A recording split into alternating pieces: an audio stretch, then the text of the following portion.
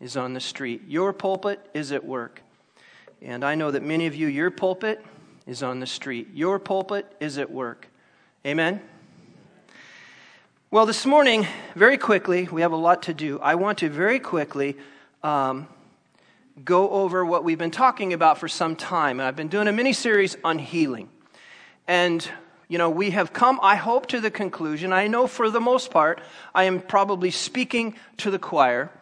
But for the most part, I think we've come to the conclusion that God's divine will is healing.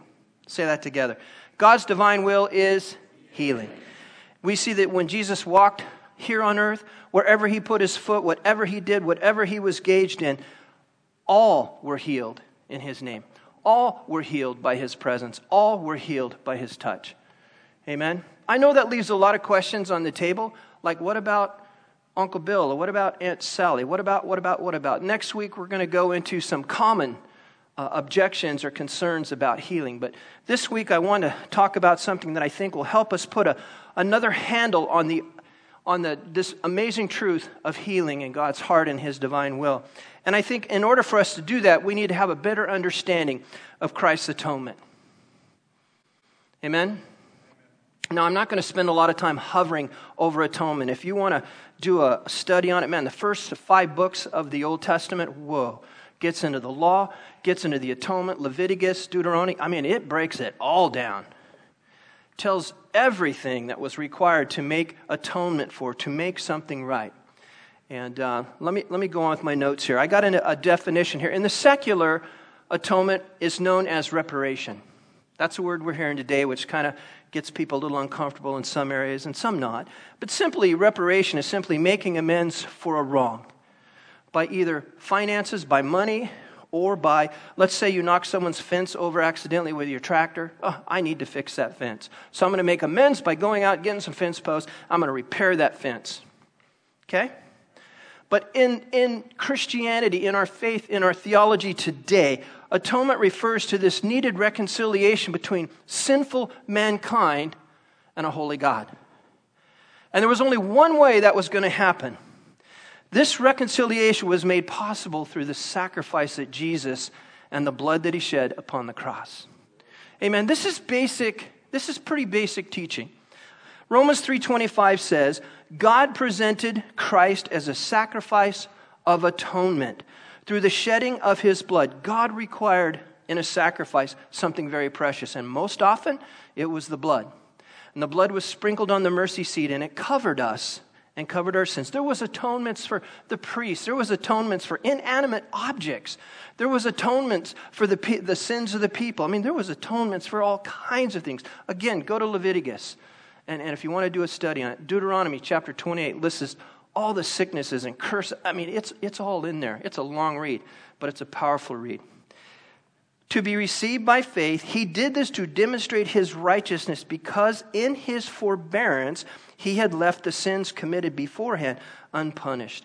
In the past, up to the time of Jesus' crucifixion on the cross, because of the atonement and the sacrifices that were made under the old covenant, God just kind of covered over the sins of the people. They weren't really dealt with once and for all. They were there, but just kind of slid over to one side and covered under the mercy seat. Romans 5:19, I love this. It says, for just as through the disobedience of the one man, the many were made sinners. What he's referring to here is Adam, the original sin in the garden. When Adam sinned in the garden, he made everyone from there on guilty before God without any kind of hope. God's heart all along was restoration. God's heart all along was he wanted to walk with and be with his people. He would walk into the garden, Adam, and they would have these incredible conversations. I can only fathom what that must have been like for Adam. In the cool of the evening, God would come. But when Adam sinned, man, it all started this downhill tumbling. But then it goes on.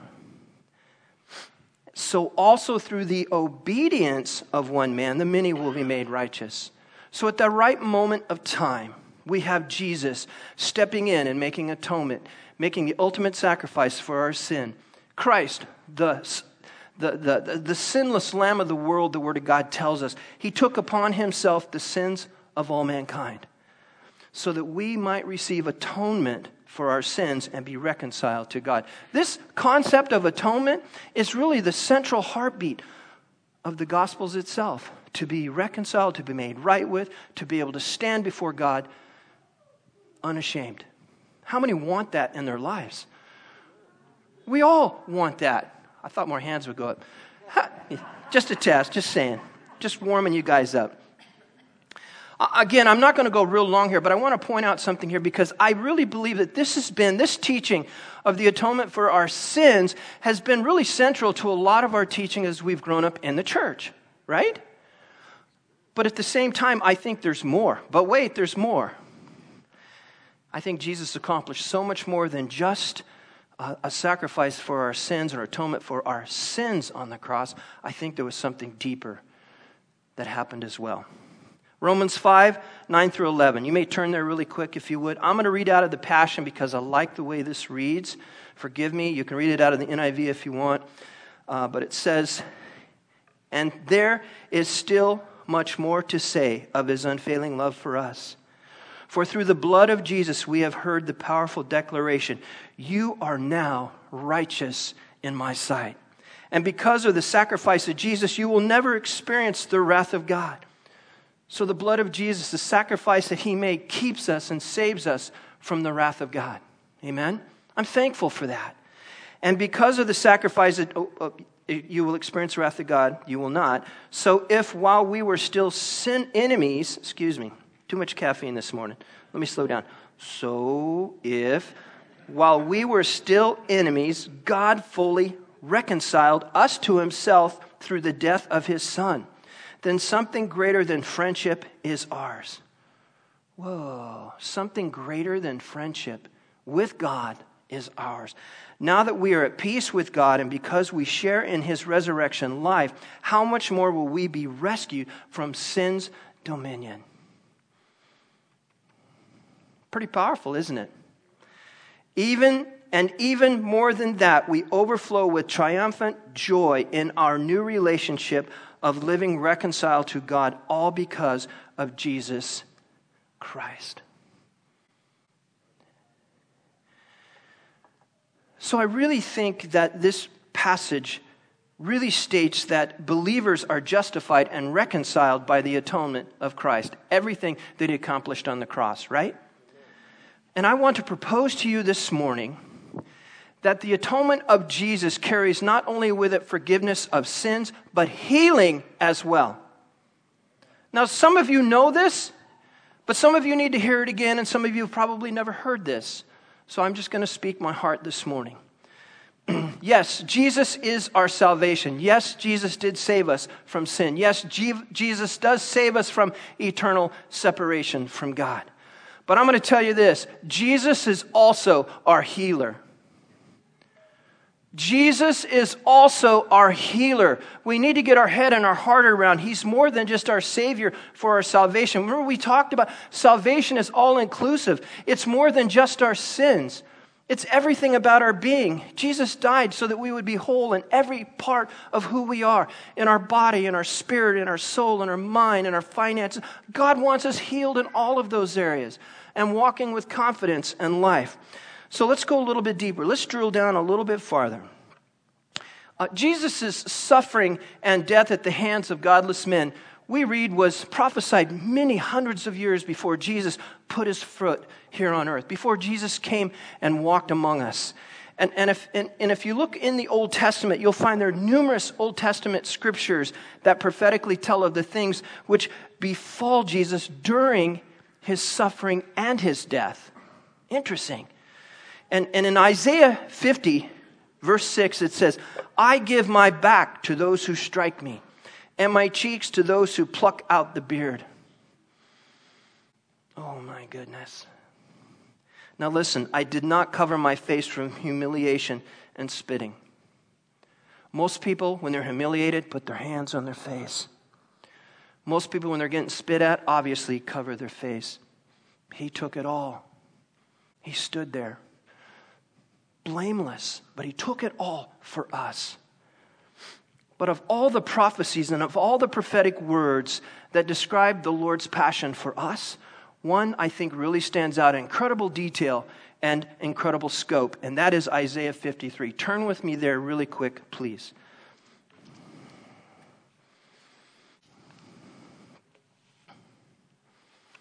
Isaiah 53.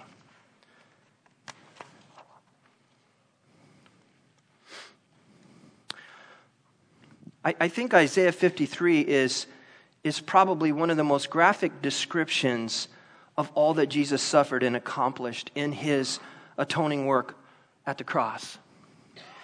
And Isaiah 53 is also known, for you Bible scholars, is known as the Great Atonement chapter of the Old Testament. Why? Because what we read in Isaiah 53 points directly to Calvary and everything that was accomplished there. Amen? So it's not surprising when you read Isaiah 53 that you're going to see not only Christ redeeming us from our sins, but you're going to see sickness found side by side with forgiveness and also mixed in with the release of sins. Amen?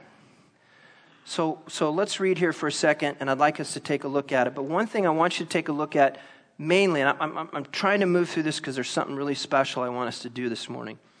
But if you do a careful study of Isaiah 53, and if you look at verses 3, verses 4, and verses 10, I think they're going to show us that these particular passages that we're about to read directly refer to Jesus bearing and carrying away the diseases and sicknesses which came as a result of sin. So more than just our sin did he take away. He carried away with that also all our sicknesses and all our diseases. We need to understand this. So let's read this. I'm going to start in verse 3. Actually, I'm going to start right at the top. Who hath believed our message? And to whom hath the arm of Jehovah been revealed? For he grew up before him as a tender plant, and as a root out of a dry ground.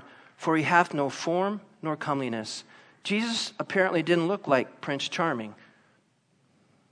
Okay? He would look like an ordinary person, whatever that is. Maybe like Bob Friedel, I don't know. And when we see him, there is no beauty that we should desire him.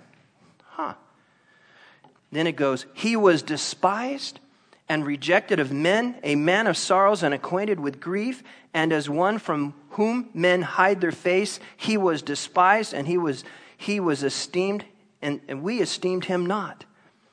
Surely he hath borne our griefs and carried away our sorrows, yet we did esteem him stricken, smitten of God, and afflicted. Then it goes on to say, but he was wounded for our transgressions, and he was bruised for our iniquities.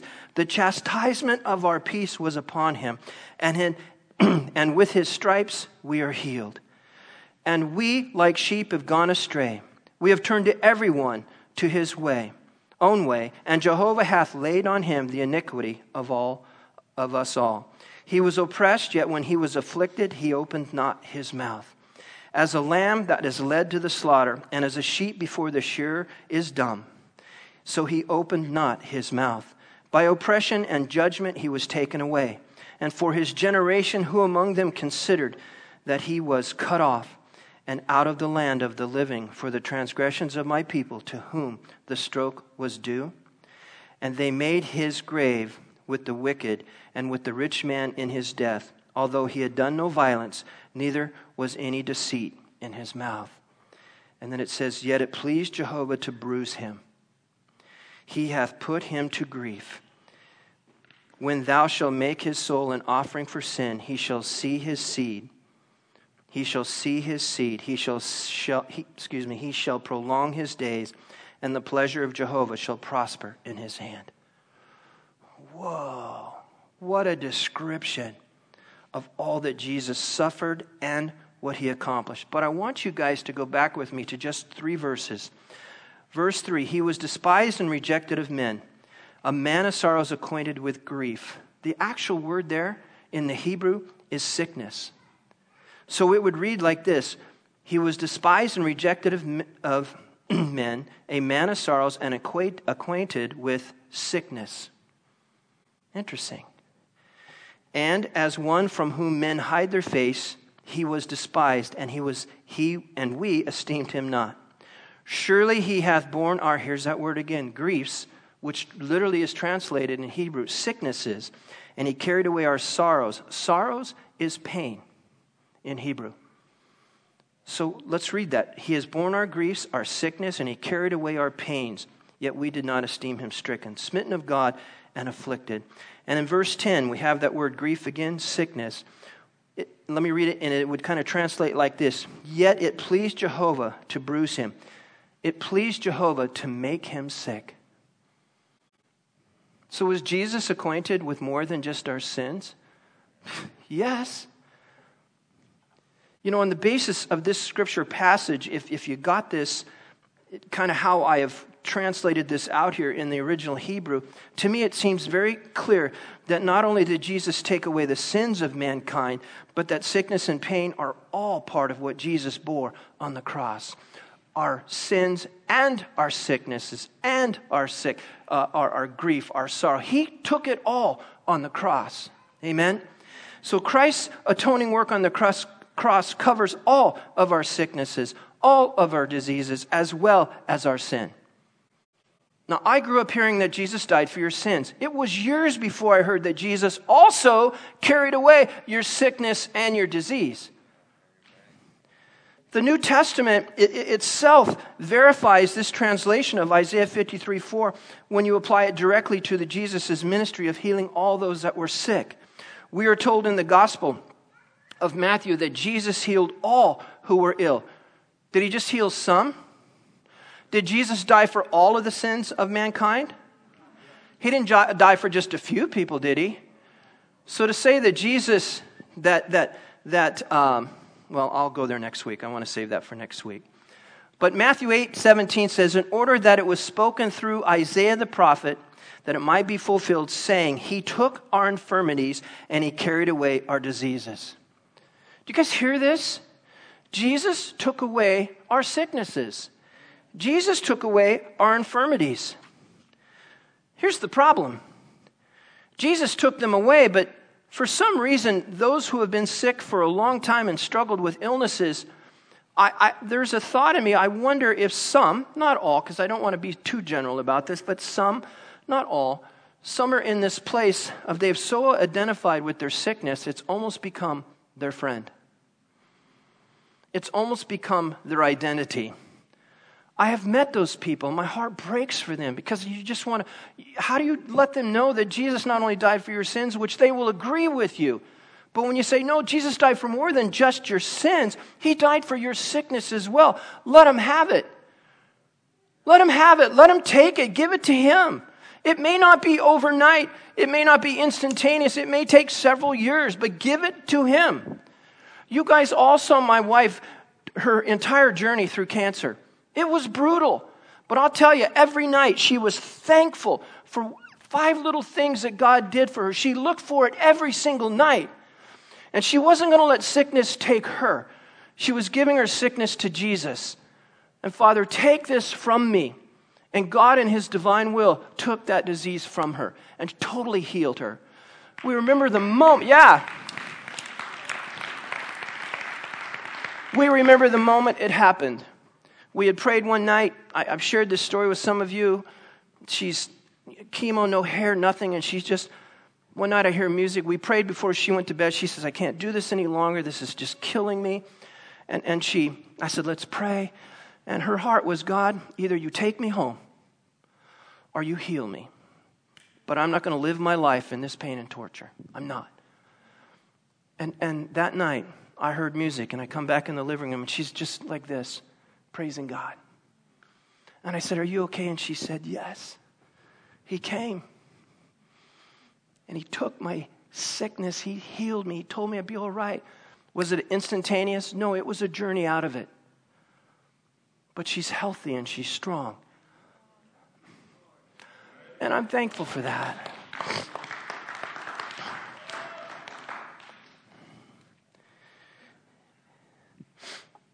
You know, the New Testament as well as the Old Testament bears witness to that fact that Calvary's redemption includes release from oppression and sickness as well as sin. You guys got that on your heart? And this, the redemption which Jesus proclaimed was a release from sin. It was a release from sickness. It was a release from poverty. It was a release from depression. It was a release from addiction. It was a release from pain. It was a release from every brokenness you can write on the paper. That's what he did. He set us free from all of that. But here's one of the challenges. How many of us have gone back there? We've taken back what we gave to God. Several years ago, God really gave this word to me, man. It's like, you said you gave me all of that. I carried it away, but you went and found it and brought it back. And Jesus coming back, going, I want it back. It's mine. You gave it to me. It's mine. So man, let God have it. Whatever you're dealing with, let God have it. And he will take care of that for you. You know, release from sin and release from sickness, I do not believe they can be separated. I believe they are both part and parcel of the work of the atonement. And this is why Jesus said, this is why Peter said in 1 Peter 2:24, it says, and he himself bore our sins in his body on the cross, that we might die to sin and live to righteousness, for by his wounds you were healed.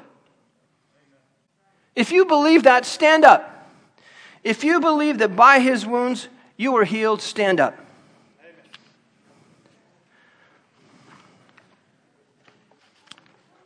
It's not a trick question. I'm not trying to manipulate anybody. I just want you to understand that it was by his wounds. Everything that he accomplished on the cross was for every part of your being. Not only for your sin, not only to save your soul, but to heal your brokenness, to heal your body. Guys, healing is such an amazing process. You know, healing is the process of restoring. Healing is this process of restoration. It's like taking an old cabinet that's all battered and beaten up, and you begin to remove all the old tarnish and all the old stuff that stains and everything on there, and you sand it and you work, and over time you restore it into this beautiful, beautiful piece of furniture. That is what God is doing in many of you today. He is healing you from the inside out. Amen? And he wants you to know that he carried away all of that stuff on the cross. So give it to him, let him have it, let him go with it. You know, healing comes in many forms. Sometimes it's in little steps. When I think of healing, I think of a nurse. Do we have any nurses in here? I know Mary Duffy was a nurse. Any nurses? Barb? Yeah. Good. Nurses are amazing. Their job is to work with the process of healing. They change the Band-Aids, they put the medication. They're just the ones working with the patient to get them to the point where they can stand on their feet and walk out of the hospital or wherever they're at, right? That's what nurses do. They're a gift to just humanity in that respect. But I've watched healing come in, and you may sit back down real quick. I've watched healing come in many different forms. Sometimes it's little, and some very slow, very methodical, and other times it's boom, blind eye opens. I've seen it. I've seen people with one leg shorter than the other just all of a sudden grow. And they were like this, and they just all of a sudden, they grow. And this room is loaded with incredible, miraculous things that have happened in these healing chairs. In a couple weeks, we're going to have a healing conference here, and I hope this place is loaded with people that need to be healed, that need a touch from God. Because when God touches you and you're in his presence, again, everything changes. But I want to tell you, how many of you would like to see a healing this morning? Honestly. You guys, really? How many want to see a healing this morning? Woo! Well, we have a healing and a testimony of a healing in this room right now. And it's an amazing story, a lot of heartache, a lot of heartbreak. And right now we know that this last year has been hard for many of us. At many different levels, many different ways, shapes, and forms. But I'm going to tell you, when it comes to marriages, I think a lot of marriages were hit incredibly hard. But I'm going to tell you this morning, there is healing in marriages. I know of a couple that actually went through a terrible divorce. And I know just through circumstances and arrangements and stuff, it was brutal. But God is good, and he's good all the time. And God looked down from above, and he said, it's not done yet. It's time for you guys to reconcile and be remarried once again. Legally remarried. This is not an exchanging of vows in terms of just renewing their vows. This is a bona fide sign again wedding. Amen? Yeah. Steve and Kayla, come on up.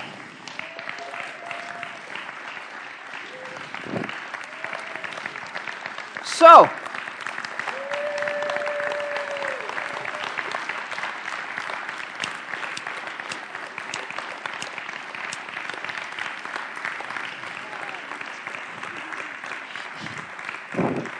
you guys can stand right there in front of me. I guess we're going to have company. Wow. What an amazing story. You clean up so good, bro. Thank you. Oh my goodness. I'm so proud of you guys. You know, you could have taken this and let it destroy your lives and moved to separate parts of the planet, but you didn't. Yeah, I know. It was close.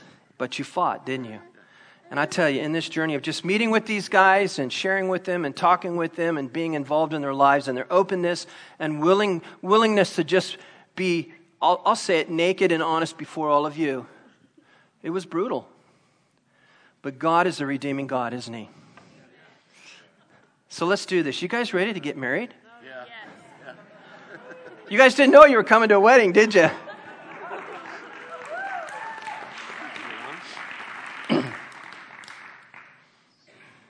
Surprise, suckers. He's got that on.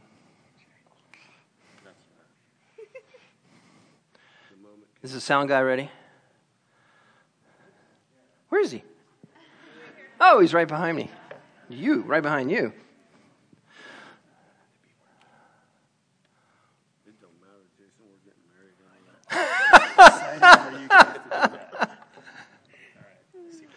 Okay. Well, typically, they come down the aisle, the music all starts. They wanted to keep this incredibly simple. So they've arrived up front here. And here's where we would start. We are gathered here today to celebrate one of life's greatest moments and to give recognition to the beauty of love and to add our hopes and our prayers and our support in and woven through the words which shall unite the two of you together today. Amen.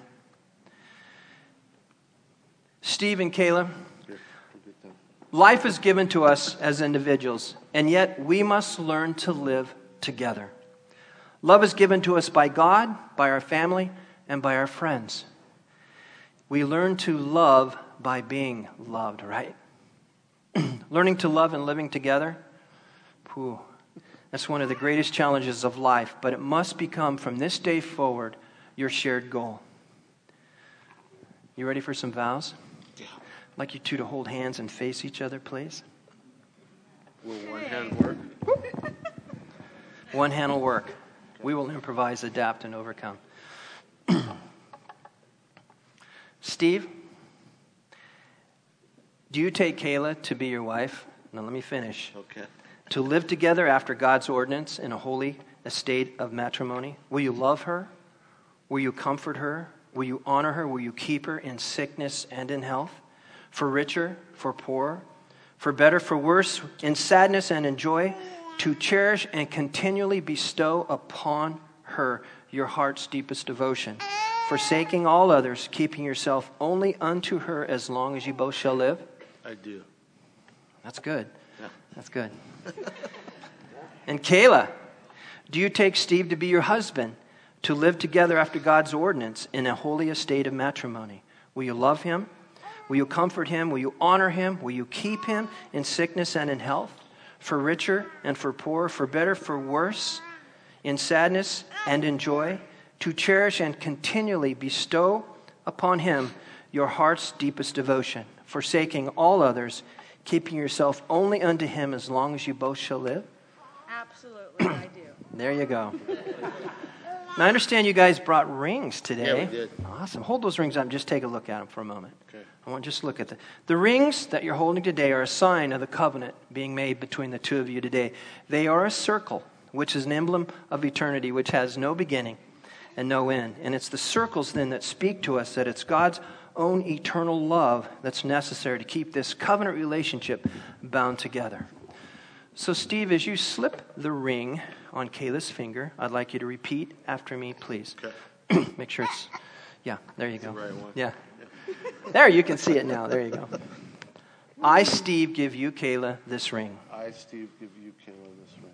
A continuous circle, A continuous circle, never ending, never ending, a symbol of love and commitment, a symbol of love and commitment, a bonding of two loves a bonding of two loves, together into one. together into one. Slide that puppy on there. Ooh, that's beautiful. Look at that. Okay, Kayla, you have a ring for Steve? Here, I'll take her. This is tag teaming it. Need that hand. Oh, okay. You ready? Yeah. I, Kayla, give you, Steve, this ring. I, Kayla, give you, Steve, this ring. A continuous circle, A continuous circle, never ending, never ending, a love of commitment, a love of commitment, a bonding of two loves a bonding of two loves, together into one. together into one. Now, Steve and Kayla, you can slide that ring on his finger. As the two of you come into this union, uniting, need some soap. As the two of you come into this union, uniting as husband and wife, and as this day you affirm your faith and your love for one another, I would ask that you always remember to cherish each other as special and unique individuals, that you respect the thoughts and the ideas and the suggestions of one another. Here's what's important. Be able to forgive and not hold grudges as you share each day together. And from this day forward, you shall be each other's home, be each other's comfort, be each other's refuge, as your marriage is strengthened by your love and your respect for each other. Let's pray. Bow your heads, please. Heavenly Father, our hearts are filled with incredible gratefulness and happiness. Wow, on this amazing day for Steve and Kayla. Father, as they come before you, pledging their hearts and their loves to one another, grant that they may ever be true and loving and living together in such a way from this day forward that will never bring shame or heartbreak into their marriage. Father, I pray that you would temper their hearts with kindness and understanding. You would rid them of all pretense and jealousy. You would help them to remember to be each other's sweetheart, helpmate, best friend, and guide, so that together they may meet the cares and the problems of life more bravely head on together. And with the passage of time, Father, may they find great contentment in the rich joy of senior companionship. May their home truly be a place of love and a place of harmony, where your Spirit is always present. Thank you, God. Bless this marriage, we pray. And we walk, as we and all of us in this room as a tribe walk beside Steve and Kayla, throughout all of their lives together. We ask these things in Jesus' name. Steve and Kayla, so much as the two of you have agreed to live together, and you have promised your love for one another. You've given vows, you've exchanged rings, and now, by the power vested in me by the state of Oregon, I pronounce you husband and wife. Whoa. Yes.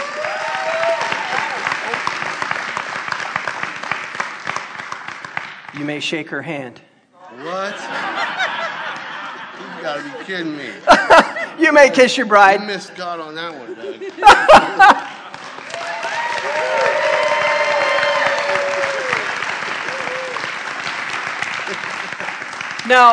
Now, typically they would spin around and we would cheer them on as they run out the room, but together, today, right now, up front, they would like you to join them in an amazing song called Restoration. So we'd like to ask you guys to stand and to worship with us. Man, if that's you, if you need restoration in your heart, there's miracles happening all around us. So come forward if that's you, circle around them, gather around them, come up for your own heart, but man, come. and just watch what God will do. Their lives, their marriage is a great example of what God can do if you let him do it. Amen? So come on.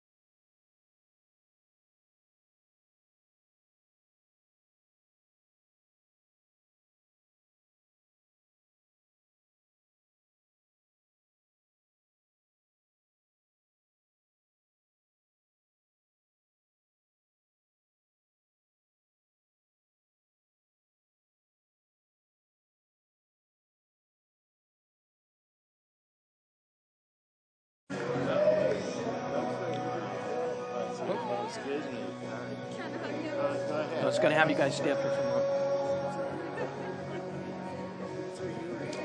Wow. Wow.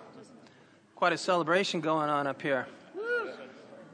Steve, Kayla, you guys come up here just for a moment. I want to make this totally official. Ladies and gentlemen, I introduce to you Mr. and Mrs. Steve Ackerman. Bless you guys. Thank you. God has restoration for every one of you. There's brokenness at all different levels, ways, shapes, or form.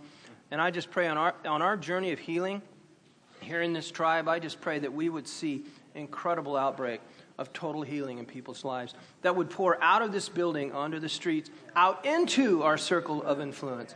Amen? Amen. Go enjoy your Sunday. Have a glorious day. Someday we'll tell us all about it. Yeah, it'd be great.